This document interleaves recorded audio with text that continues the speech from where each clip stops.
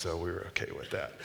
Go ahead and open your Bibles to Genesis chapter 11, please. And we're going to start at the end of that chapter. This morning, we are picking back up in our three-part series on Genesis. It's preparing us for our upcoming study in the book of Exodus. And so last Sunday, we covered the account of creation and fall. We looked at that story from the first three chapters. This morning, we're looking at the story of Abraham. And then next Sunday, we'll pick back up with the story of Joseph. The title for today's message is Know Your Story, God and Abraham. Know Your Story, God and Abraham. And just by way of introduction as we get going, last week we heard that in order to know who you are, you need to know your story. In order to know who you are, you need to know your story. You need to know the story that you are a part of. And the story, church, that we are a part of starts right here, right in the first book of the Bible, in the beginning, in the book of Genesis. Genesis is not just a book of facts, right? Genesis is filled with stories that are meant to capture our imagination, that are meant to connect us to our true identity, and that are meant to call us into a life of obedience to God. That's why these stories exist, and they have this effect on us. God uses stories. They're very powerful in shaping who we are and giving us our identity. Just wondering why stories. Mike Cosper has a quote in his book, The Stories We Tell, in your notes there. He says, "Our identity stems less from information stored rationally and more from the stories embedded in the human imagination. Our imagination is the hook that attaches us to images, narratives, and even actions that transcend rational argument. This explains why corporations spend jaw-dropping amounts of money on marketing and advertisements.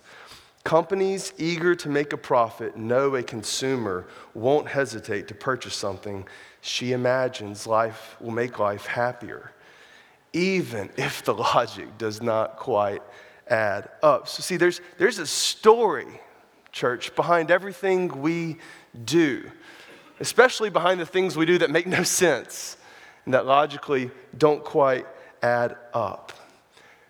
So when we connect our lives to the story that God tells us, and not the wrong story. We saw last week where people connected their lives to the wrong story.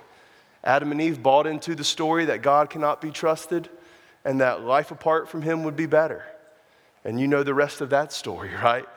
So we got to connect our lives to the true story that God is telling. And when we do that, we'll know more who we are, and we'll know more the kind of life that we're called to live. And that's why Moses wrote Genesis. That's why he penned these words. He knew that the people of Israel, right, the ones that we're looking at in the book of Exodus, if they're to know their calling in life and know their true identity in life, then they need to get in sync with God's interpretation of reality. Right? And the same is true for us. There's this story behind the God of Exodus, and it begins in the book of Genesis. It's told in the book of Genesis. Old Testament scholar Edmund Clowney, another quote for you as we introduce this. The first book of Moses, he says, Genesis, begins at the beginning to tell the story that leads to the calling of Israel and their exodus from Egypt. It is the book of generations, tracing not only the stories of the fathers of Israel, but putting their calling in the context of God's dealings with the whole human race from the time of creation. Although all the earth was his, Israel was God's chosen people, his precious possession. Yet Israel's calling was not for their sake alone. They were chosen from the nations that they might bear witness to the nations. And to do that, Israel needed to confess the God who called Abraham, spared Noah, and put Adam in the garden. They needed to know the story that God is telling. And the same is true for us this morning. And that's why we're doing this series, to remind us of who we are, who God is, and what he's called us to do. So let's pray, and we'll look at the story of Abraham this morning. Lord, we are thankful for another Sunday where we can come and gather as your people in your name, under your rule, by your grace, Lord. Our chains are gone, as we sang this morning. There's good news. We've been set free by you, Lord. You've rescued us. And we're here to live for you, to love you, to worship you, to learn more about you. So by your Spirit, I pray this morning that as your word is opened and preached, that our eyes and hearts would open and our hearts would burn within us. We would want to love you more, God. We would want to know you more. You would affect change in our life, Lord. This is not just a moment where we're just going through the process of a Sunday morning. Lord, we're here and you are here, and that means you can do amazing things in our midst, amazing things in our hearts this morning. And I pray that you would do that, Lord. You would affect our lives for your glory. And it's in Jesus' name that we pray. Amen. Well, what exactly should we be learning from the story of Abraham this morning? I mean, there's so much to consider about this man's life. So where do we even start with this guy? We could spend the entire morning talking about the glorious doctrine of justification by faith alone, right? Where Abraham believed God and it was counted to him as righteousness. Certainly that would be worthy of our time. We could spend our time discussing world religions and tracing the roots of the three major religions, Islam, Judaism, Christianity, back to Abraham and discuss international affairs, why they are what they are today. We could look at the life of Abraham and just his amazing faith, and we could just learn some lessons about faith this morning. There's plenty we could talk about from the life of Abraham. So how do we approach this story? How do we cover these 12 chapters this morning? Well, here's my proposal for us. Certainly there's a lot we can learn, and I can't cover it all. I can't even cover everything that we're going to be looking at this morning. We could spend Sunday after Sunday looking at the text we're even covering this morning. But here's what I think God wants us to walk away with this morning. Okay? But there's this idea, guys, that's threaded throughout the story of Abraham. It's an idea that tells us not just about Abraham, but about God. And not just about God, but about us and how we're called to live with our God. Here's the story we get as we survey these 12 chapters. The story of Abraham tells us that God is seriously committed to rescuing his people so they would be seriously committed to obeying him. That's the big picture of the story of Abraham. In other words, God does, church, whatever it takes to rescue his people so that we would do whatever it takes to obey and follow him. He is serious about redeeming our broken lives and restoring us to ourselves. Like, we are not disposable relationships with God. You're not just a maybe to God. God is not half-heartedly committed to us. He's all in. He's seriously committed, and he calls us to be all in too. And for us to be seriously committed to obeying him with our lives. David Wells puts it even more succinctly. He says, God turned to us so that we might turn to him. That's what we see in the life of Abraham. And just try to illustrate that for us this morning.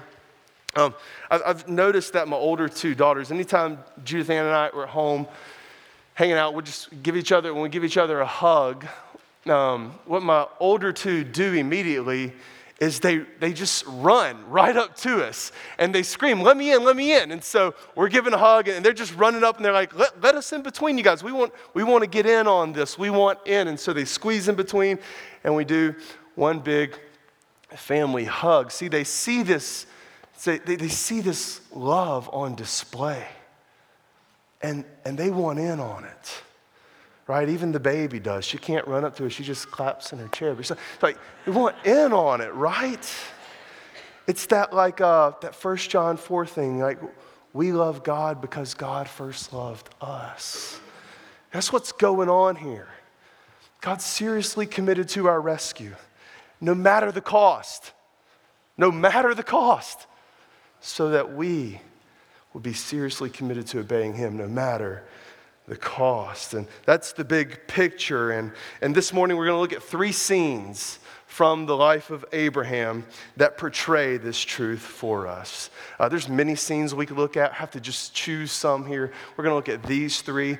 Scene 1 is Abraham and the call. Scene 2 is Abraham and the covenant. And scene 3 is Abraham and the test. All right, scene 1, we're going to open up to Genesis 11, look at verse 27. To what many believe this to be the most crucial event in the Bible between the fall of Adam and the birth of Christ. Many will put their finger right here and say, this moment in redemptive history. Before we read about the call of Abraham, here's a little background of what's going on, right?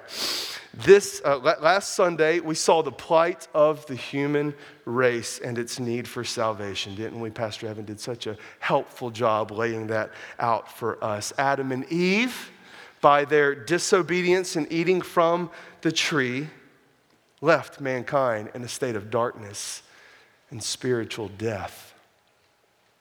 Paradise was theirs, we saw, but paradise was lost. But we also saw that not everything was lost. Into the darkness, into the hopelessness, God speaks words of mercy, doesn't he? You know what he does? He makes a promise. And he promises that there's going to be an offspring who's going to come and he's going to crush the head of the serpent. And he's going to make everything right again. He's going to reverse the curse of sin. He's going to restore us to our Maker. There's an offspring coming. There's a promise God makes. And from Genesis 3 on, we're not looking at all those chapters between 3 and 12, but from Genesis 3 on, this offspring becomes the source of hope for God's people to be rescued. It traces the line of this offspring from that on. But story after story, if you read in Genesis, only shows us the world spiraling just deeper and deeper and deeper into darkness and into sin. We don't have time to recount all the stories here, but by the time we get to Abraham, not much has changed since the fall. Wickedness increased, right? So flood waters came. A tower was constructed. The tower falls. Just mankind still rejecting their Maker. Still wanting to do life on their own. Still buying into the wrong story. And believing the lie that they don't need God. That's where we find ourselves in the life of Abraham. Because guess what? His life was absolutely no exception to this. Look at me with Genesis 11:27 in these verses. Now these are the generations of Terah. Terah fathered Abram. By the way, I'm going to be using the name Abraham throughout our time here. Abram was obviously Abraham's name. God changed his name later in life. Abraham means father of many. Abram means exalted father. But just for our sanity, I'm just going to use Abraham the whole time, all right? So, picking back up. Terah fathered Abram, Nahor, and Haran. Haran fathered Lot. Haran died in the presence of his father Terah in the land of his kindred, in Ur of the Chaldeans. And Abram and Nahor took wives. The name of Abram's wife was Sarai, and the name of Nahor's wife, Milcah, and the daughter of Haran, the father of Milcah, and Iscah. Now Sarai was barren. She had no child. Terah took Abram his son, and Lot the son of Haran, his grandson, and Sarai his daughter-in-law, and his son Abraham's wife, and they went forth together from Ur of the Chaldeans to go into the land of Canaan. But when they came to Haran, they settled there. The days of Terah were 205 105 years, and Terah died in Haran. We don't see it explicitly there, but these verses tell us that humanity was in an utterly hopeless condition. Terah, Abraham's father, you look back a few verses earlier, he's from the line that the offspring's coming through. His great-great-great-great-great-grandfather is Shem, Noah's son. Noah, Adam. Here's the offspring. Here's the family. Here's the family that God is getting ready to keep his promise to, right? That the promise that God would rescue us would go through this family. Here they are. Hopelessness. The family line God promised to rescue the world through, their condition is not what you think. The true family, church, that should have been preserving knowledge of God and furthering his purposes, instead find themselves worshiping false idols and gods. You don't get that from here, but Joshua 24:2, listen to this. Just before going into the promised land, we read Joshua, he says this to all the people. Thus says the Lord, the God of Israel, long ago, your fathers lived beyond the Euphrates. Terah, the father of Abram and Nahor, and they served other gods. The word Terah means moon. The city of Ur, modern-day Baghdad, was known for its lunar worship. Here's a family of pagan-worshiping people. The family that should have been preserving the knowledge of God, they're in utter darkness. You realize what's happened, right? The last little spiritual flame had flickered out. They lost God spiritually. And physically, their future seemed hopeless. Sarah was barren.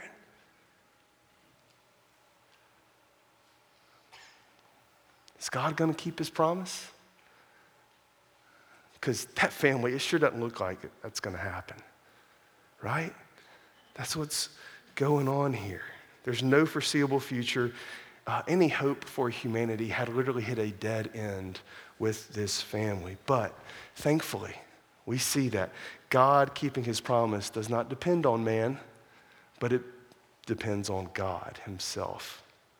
And so God graciously, just like in the beginning, just like in chapter 3, God graciously speaks into darkness. He speaks hope into hopelessness. He speaks words of promise into a world of plight. Look at chapter 12, verse 1 through 3 with me. Now the Lord said to Abram, just amazing that God would even speak to this. Go from your country and your kindred and your father's house to the land that I will show you. I will make of you a great nation. I will bless you and make your name great so that you will be a blessing.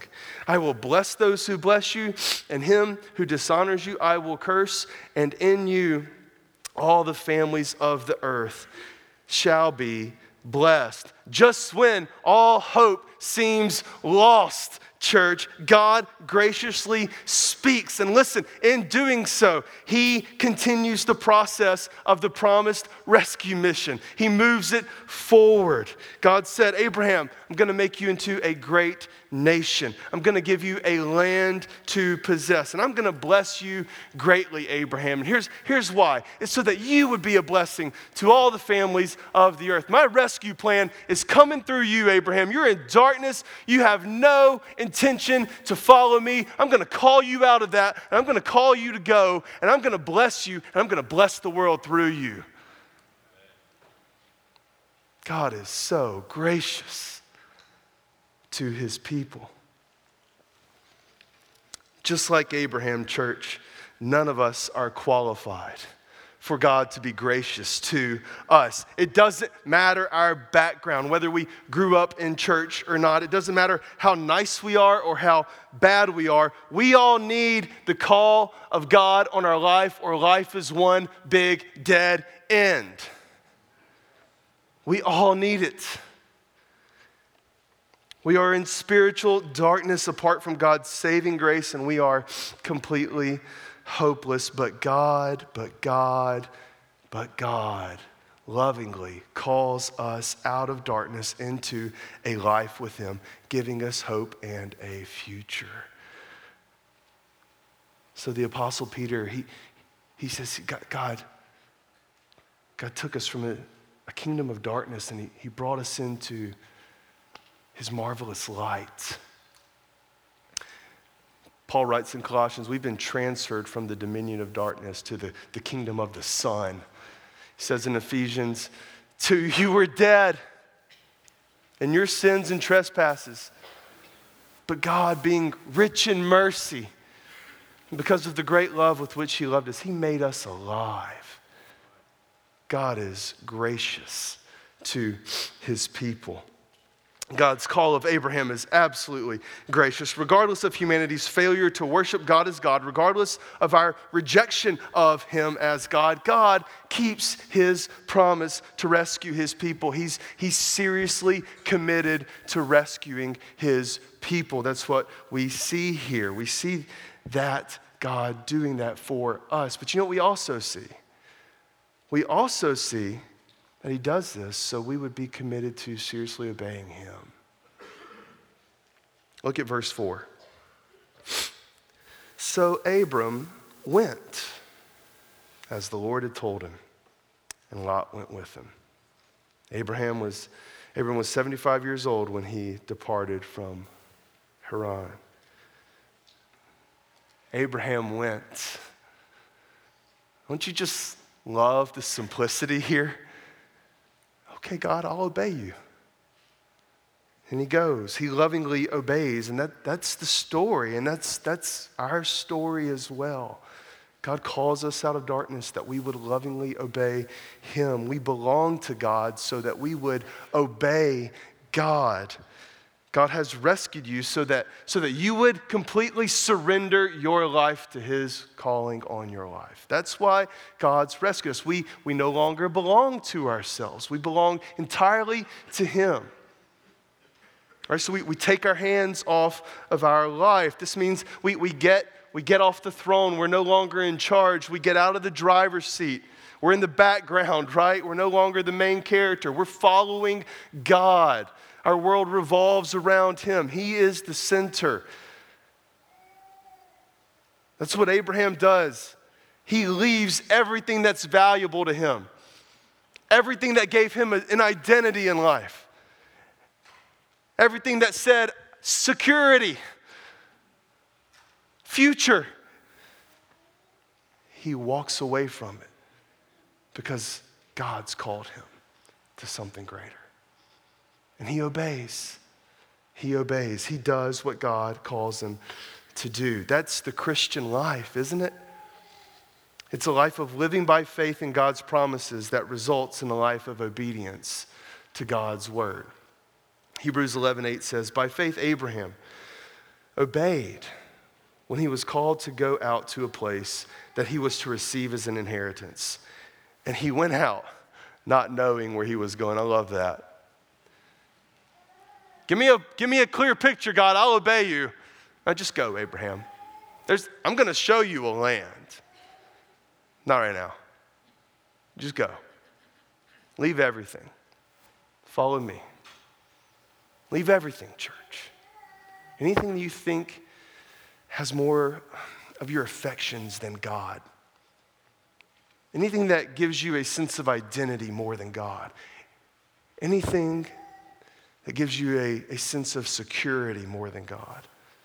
Anything we bow down to that's not God, leave it and follow God and obey his commands. That's what being seriously committed to God looks like here in Abraham and the call. Doing what God tells you to do, even if it costs you everything, even if you don't have the full picture, right? So Abraham goes, but if you read all of his story, which we're not going to have time to do this morning, you're going to see he has his own struggles of doubts, doesn't he? And folly along the way. I mean, he's human like us, certainly. But the dominant feature of Abraham's life, it's not his struggles, it's not his doubts or failures. The dominant feature, and the reason the New Testament authors mention him so much, is this man's amazing faith to obey the call of God on his life. So he obeys, he goes. And because God is seriously committed to rescuing his people, Abraham is seriously committed to obeying God. And even our failures can never foil. We see the good future God has for those who belong to him. Isn't that good news? And we're going to see that really vividly in this next scene here. Scene 2. God and the covenant. Abraham and the covenant. It could be called God and the covenant too. Genesis 15. You flip over a page there. Genesis 15. Look at verses 1 through 6. After these things, the word of the Lord came to Abram in a vision. Fear not, Abram. I am your shield. And we sang about that this morning, didn't we? Your reward shall be very great. But Abram said, O Lord God, what will you give me? For I continue childless, and the heir of my house is Eliezer of Damascus. And Abram said, Behold, you've given me no offspring, and a member of my household will be my heir. And behold, the word of the Lord came to him. This man shall not be your heir. And he brought him outside.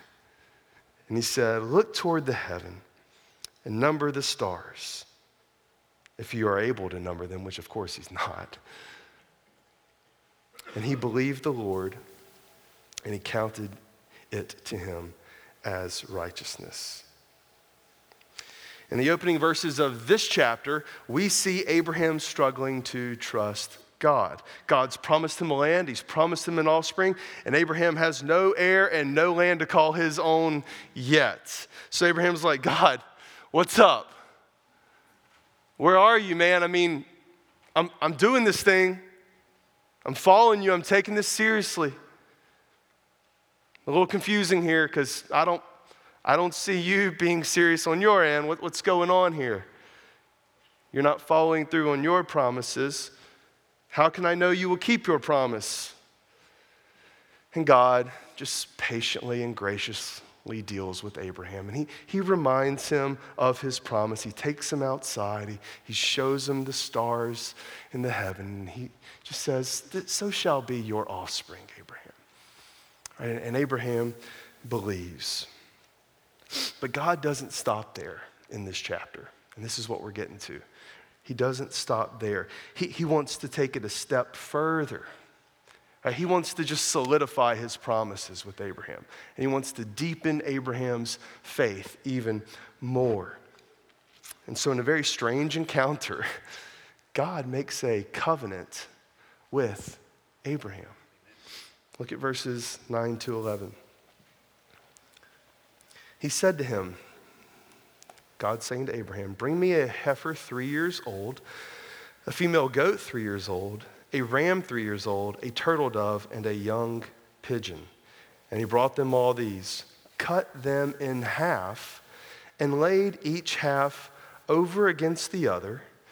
But he did not cut the birds in half. And when the birds of prey came down on the carcasses, Abraham drove them away. What in the world is happening here?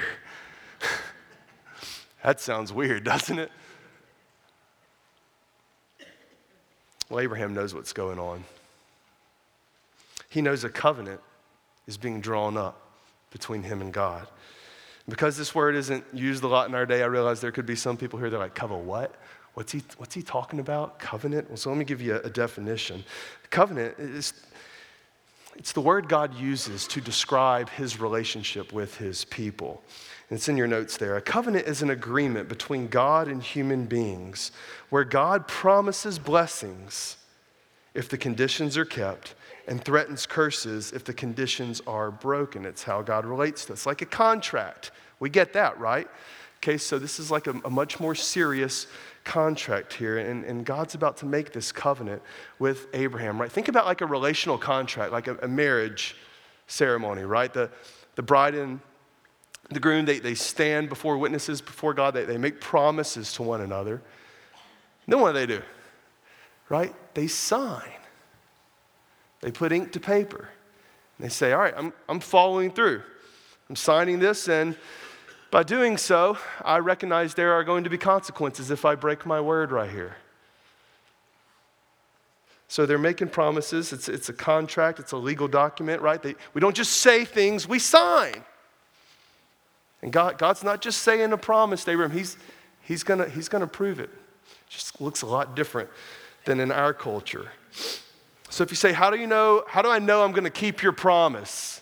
In our culture, we sign. That's how we affirm our promise. That's not how it works in Abraham's day. They don't put ink to paper. What they do, here's what they do. They actually act out what's going to happen to you if you're unfaithful to your word. They take an animal, some animals, they slay it, cut it in half, put it on the ground, and they walk between the pieces of it. And in essence, what they're saying is, may this be done to me if I don't keep my word. So that's what's going on here. A covenant has promises, there's blessing. You keep the conditions, there's blessing. There's life with God forever. But a covenant has curses as well, consequences. You break it. May this happen to you. That's what's being said here. In every case, there's the consequence of the shedding of blood. Bruce Waltke writes about this ritual in your notes, another quote. According to extant ancient Near Eastern texts, passing between the slain animals is a ritual that invokes a curse on the participants if they break the covenant. To walk between the carcasses is to submit oneself to the fate of the slaughtered animals as a penalty for covenant breaking. That's pretty effective, right? What if we just implemented that into the marriage ceremony?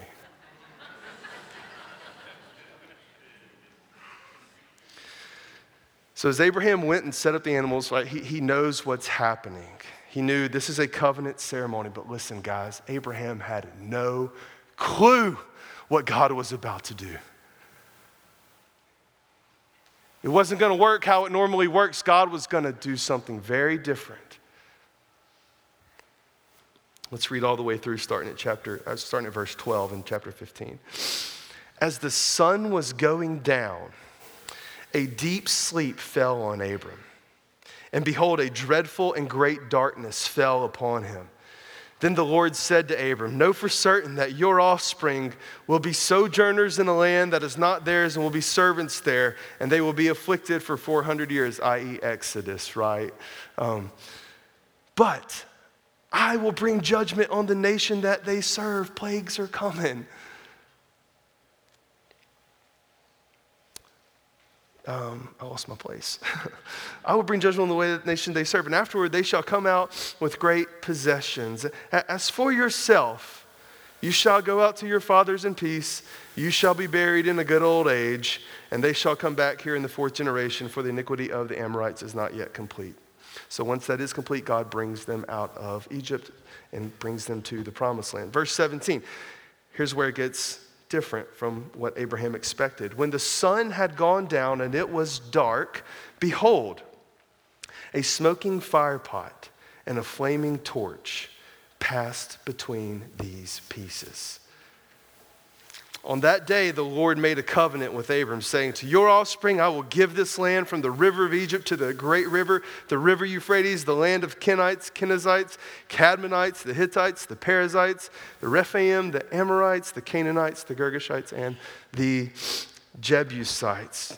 Church, the flaming torch, the smoking pot, that's representative of God's presence. And the astonishing rescuing act of God here is not only that God himself is passing between these pieces. It's amazing that God will even want to make a covenant with us. But you know what's even more amazing? Only God passes through these pieces. That's crazy. Abraham's out, man. I mean, dude's knocked out. Dreadful darkness over this guy. He's not walking through the pieces. God alone is walking through the pieces. And here's what it means. God is saying, Abraham, I'm going through it for both of us. Abraham, I'm going to keep my promise.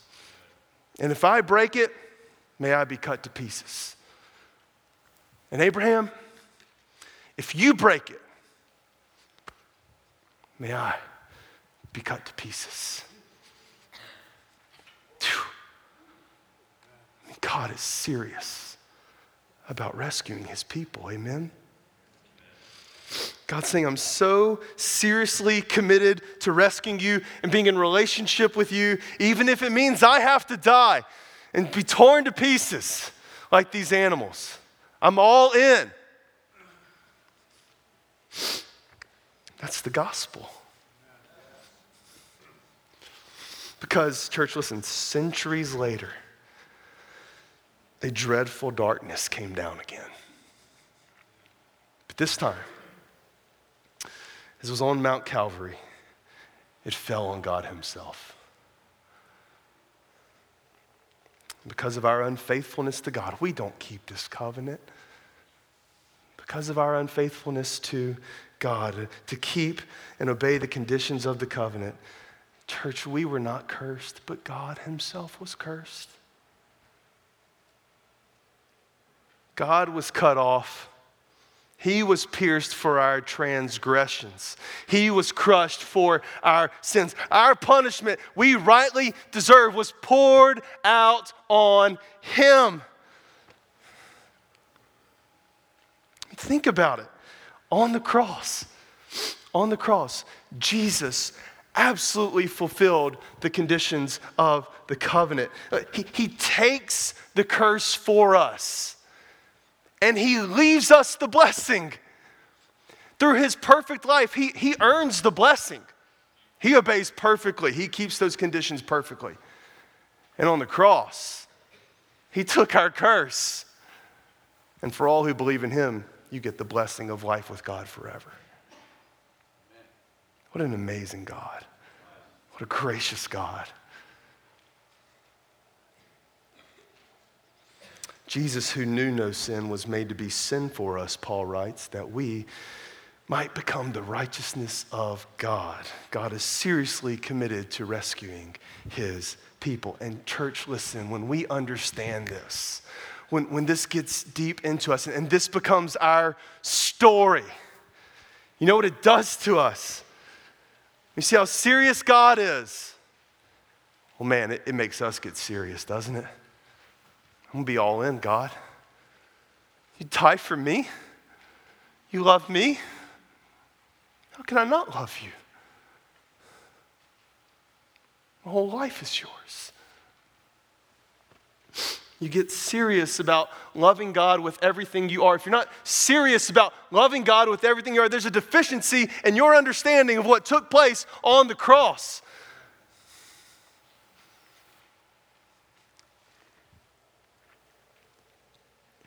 Famous missionary C.T. Studd writes this: if Jesus Christ be God and died for me, then no sacrifice can be too great for me to make for him. Amen? Jesus died for you so that you might live to him. And when we fail to do so, because listen, we will. That's why God took the curse. He knows. When we fail to do so, listen. There is no condemnation for those who are in Christ Jesus.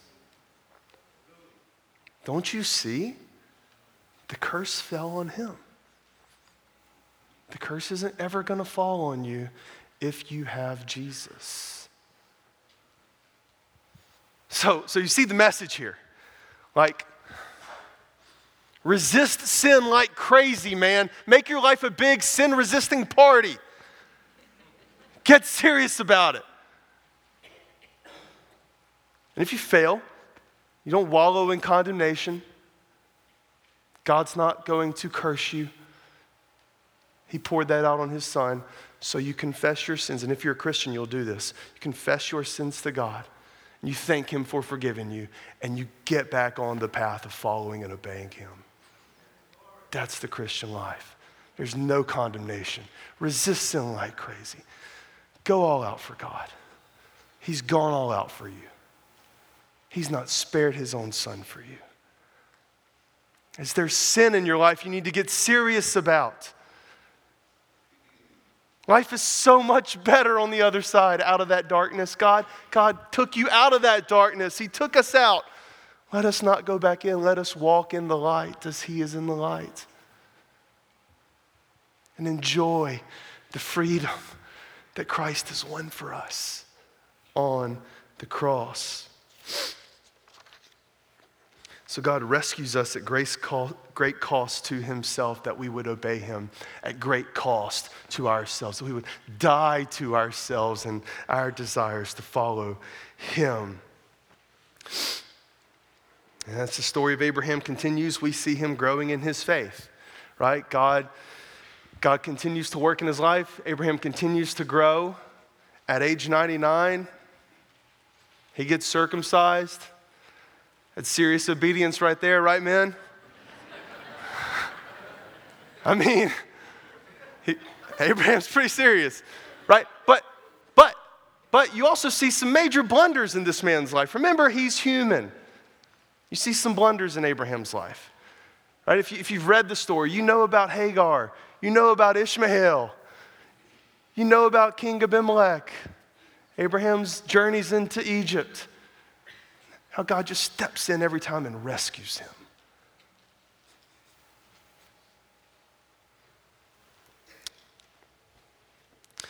Abraham continues to walk by faith, and God finally keeps his promise as we come to one of the last stories here, and he gives Abraham and Sarah what they've been waiting for, their very own boy. God has made laughter for me, Sarah said. They can't believe it. There's just no doubt whatsoever that this boy's come from God.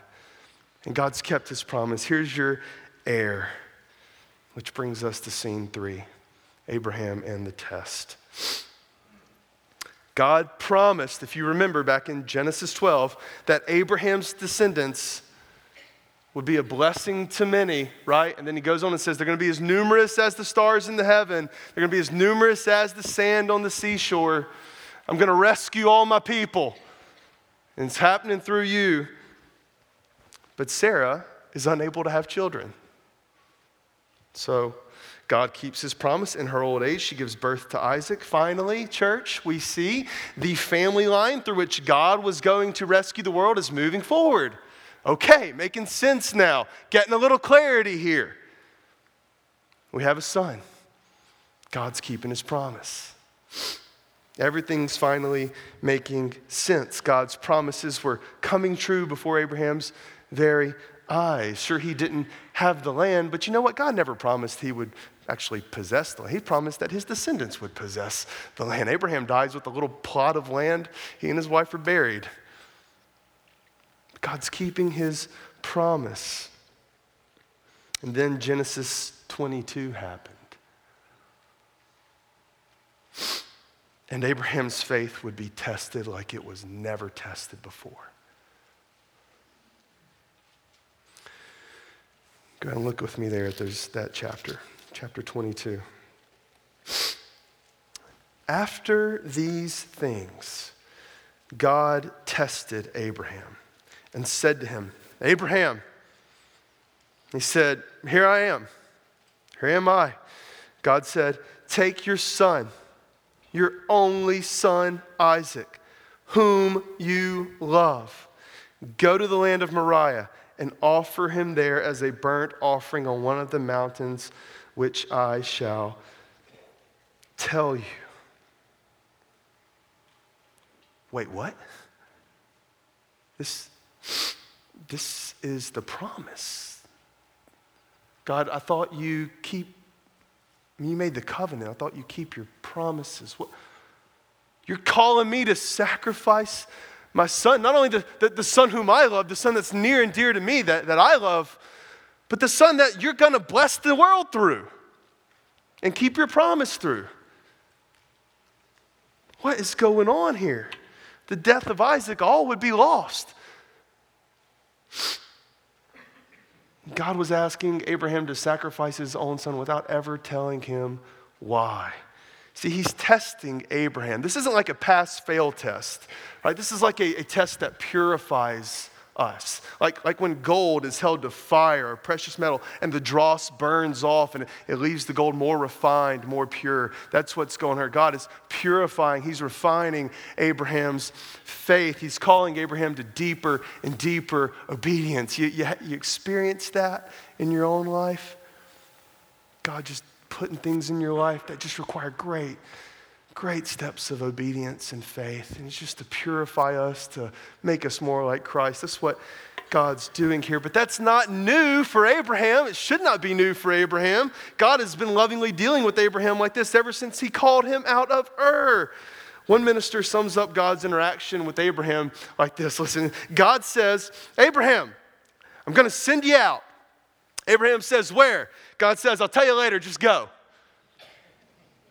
God says, Abraham, I'm going to give you a land. Abraham says, where? God says, I'll tell you later. Just wander. God says, Abraham, I'm going to give you a son. Abraham says, when? God says, I'll tell you later. Just wait.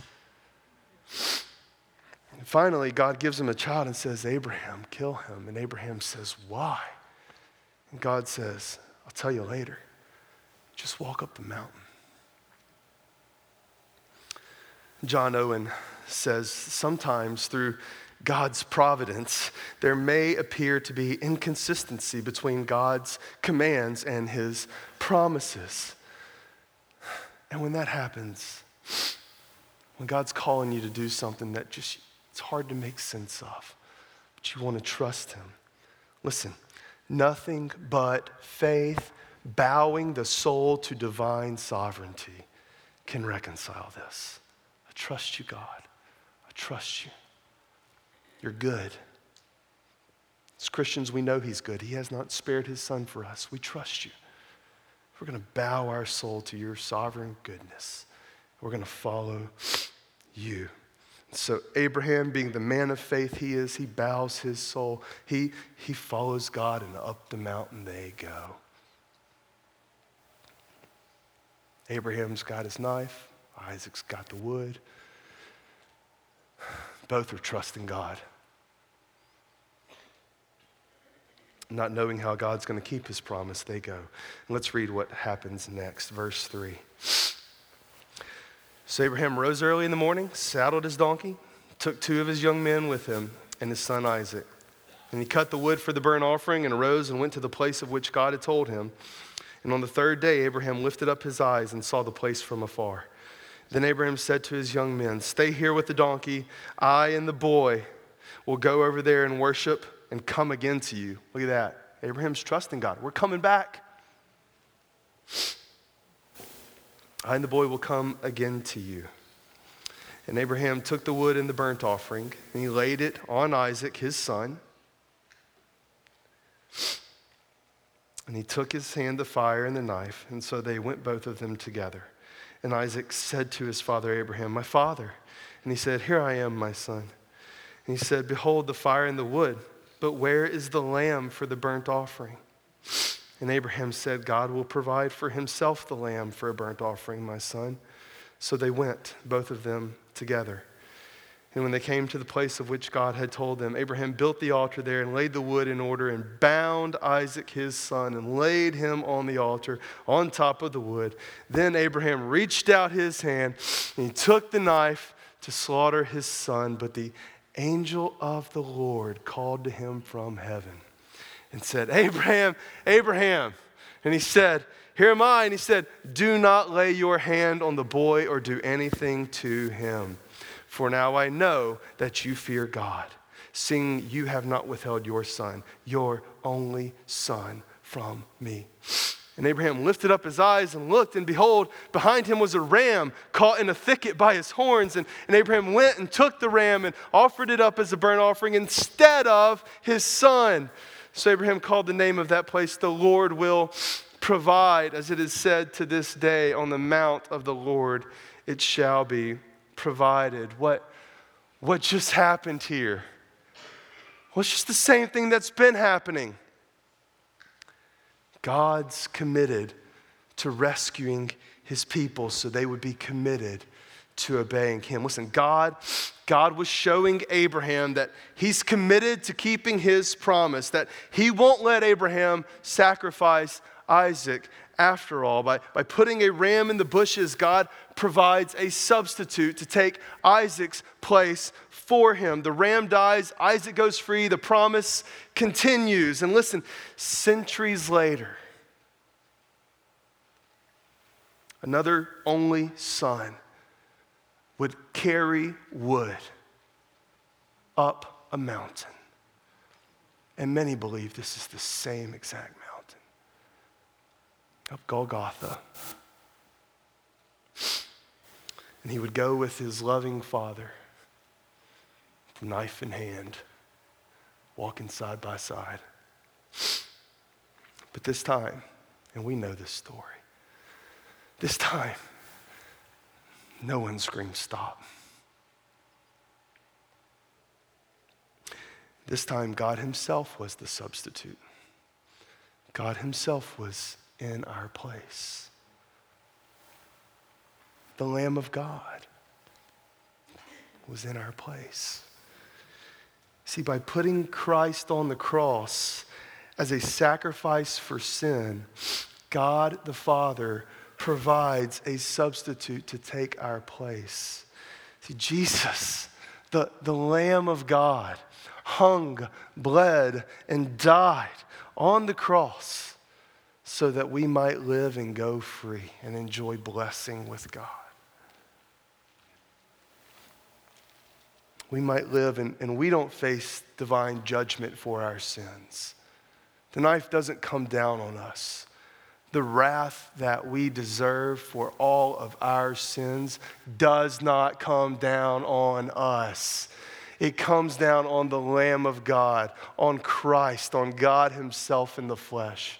And he's a substitute for us in our place. God is seriously committed to rescuing his people. So much so that he took his only son. You notice the language in that story, your only son. The son you love.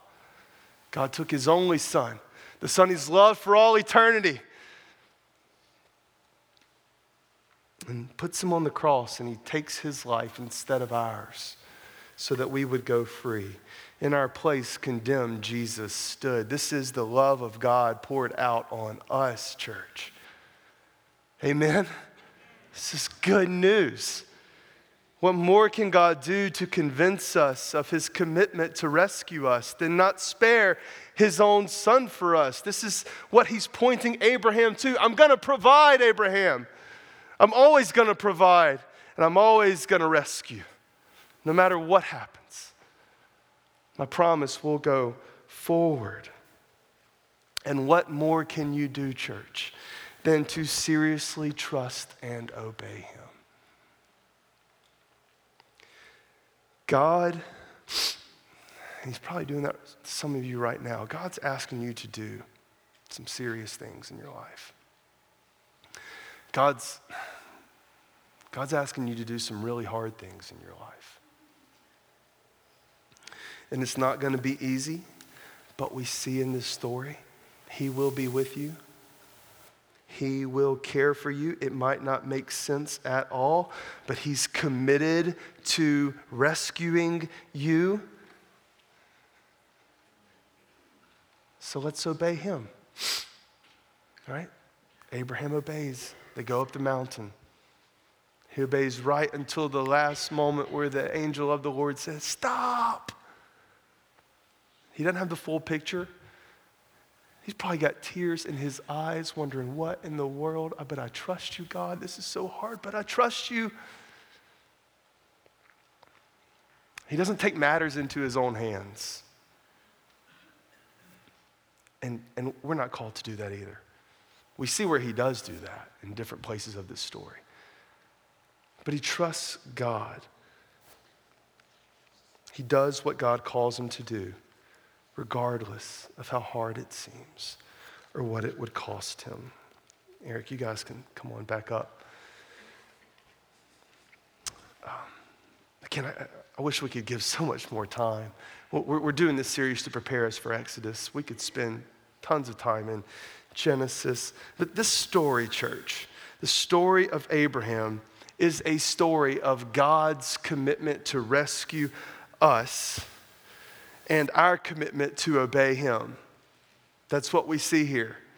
God rescues us, so we belong to him. And as people who belong to him, we're called to obey him. And while this story is one of the most amazing stories in the Bible, we've seen all throughout that it's actually pointing us to the story of the Bible, isn't it? It's pointing us to the amazing story of Jesus, the true and greater Abraham, who, when called to go to here, earth, leave heaven and come here, he goes. And he comes, and he rescues us.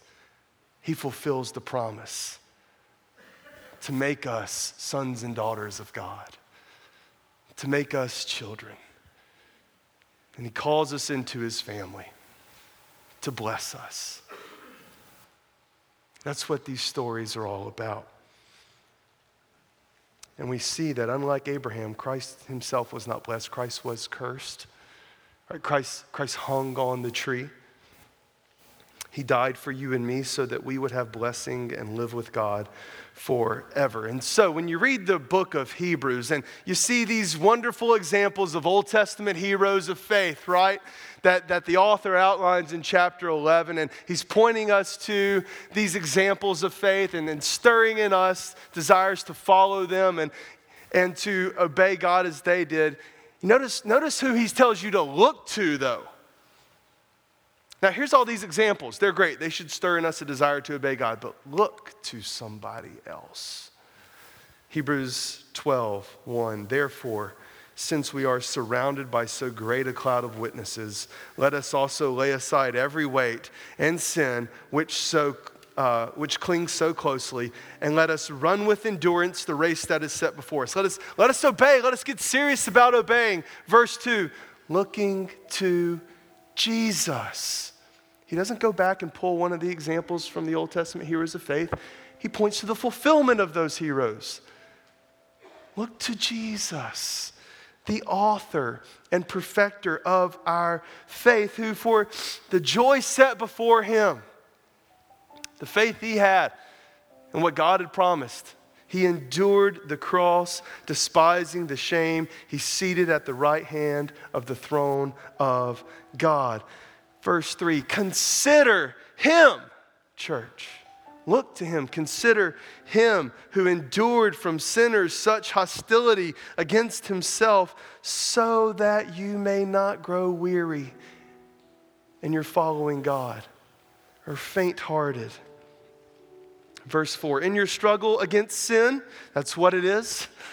In your struggle against sin, you have not yet resisted to the point of shedding your blood. Christ has perfectly obeyed for us. He has bore our curse on the cross, shedding his blood that we would have blessing from God and be restored with God for all of eternity. It's totally appropriate to look to Jesus and to consider Jesus this morning as we seek to obey. And this morning, here's how we're going to conclude. We're going to conclude our time by participating in communion together. And as we do this, here's what I want you to keep in mind. Here's what I believe God wants you to keep in mind. Let's celebrate, right? Church, let's celebrate that God is seriously committed to rescuing us. If you're his, you can't mess that up. He's seriously committed to rescuing us. And secondly, let's renew our commitment to be seriously committed to obeying him. Amen? That's what we're going to be doing right now by participating in communion. We're celebrating Jesus' life, death, and resurrection, and ultimate fulfilling the promises of rescuing us. We're also renewing our commitment to be all in and to follow him. So ushers, you guys can come on up. This morning we looked at the covenant God made with Abraham.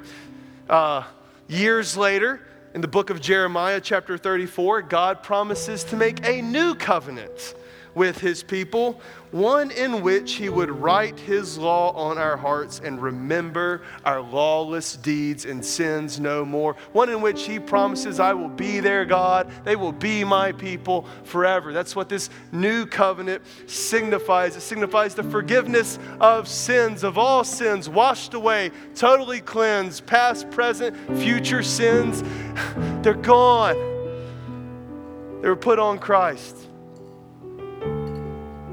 His blood was shed. And that's how he sealed the promise.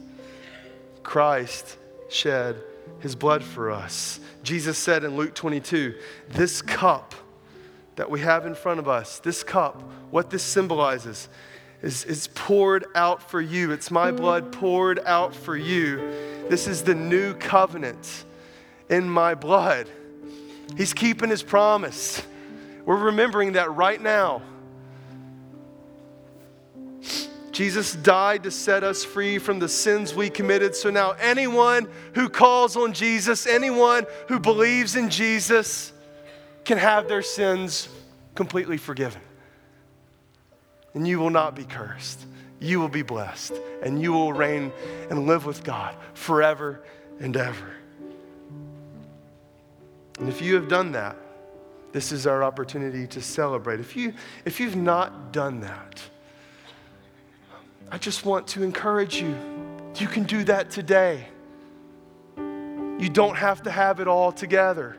We saw Abraham. He's worshiping idols. He's completely lost. He cares nothing about God and doing what God wants him to do. And God miraculously and mercifully saves that man. And he can do that to you today. If you have not placed your faith in Jesus Christ, you can do that today. And you can celebrate. You can party with us right now. And you can celebrate the fact that Christ has died for you.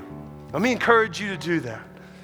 And if right now you're feeling this might not be the time, that's okay too. But just let me encourage you to please not participate in this meal together. You may just stay in your seats and think about what you've heard here today and pray that God would help you see what he has done for you. On the night of his arrest and hours before his crucifixion, Jesus commanded all Christians to eat the bread and drink from the cup in thankful remembrance of him and his death. So as we eat the bread and as we drink the cup, we are proclaiming Christ's sacrificial death on the cross. The bread symbolizing Christ's body, which was sacrificed for us, the cup symbolizing his blood poured out for us. We're reminded of God's commitment to rescue us while we do this. So let's be reminded together. Let's enjoy that together. And just starting from the front, y'all can work your way forward, and we'll go from front to back here and celebrate what God has done together. And the band's going to lead us in a song to help us reflect on what God has done and help us respond in gratitude to Jesus Christ.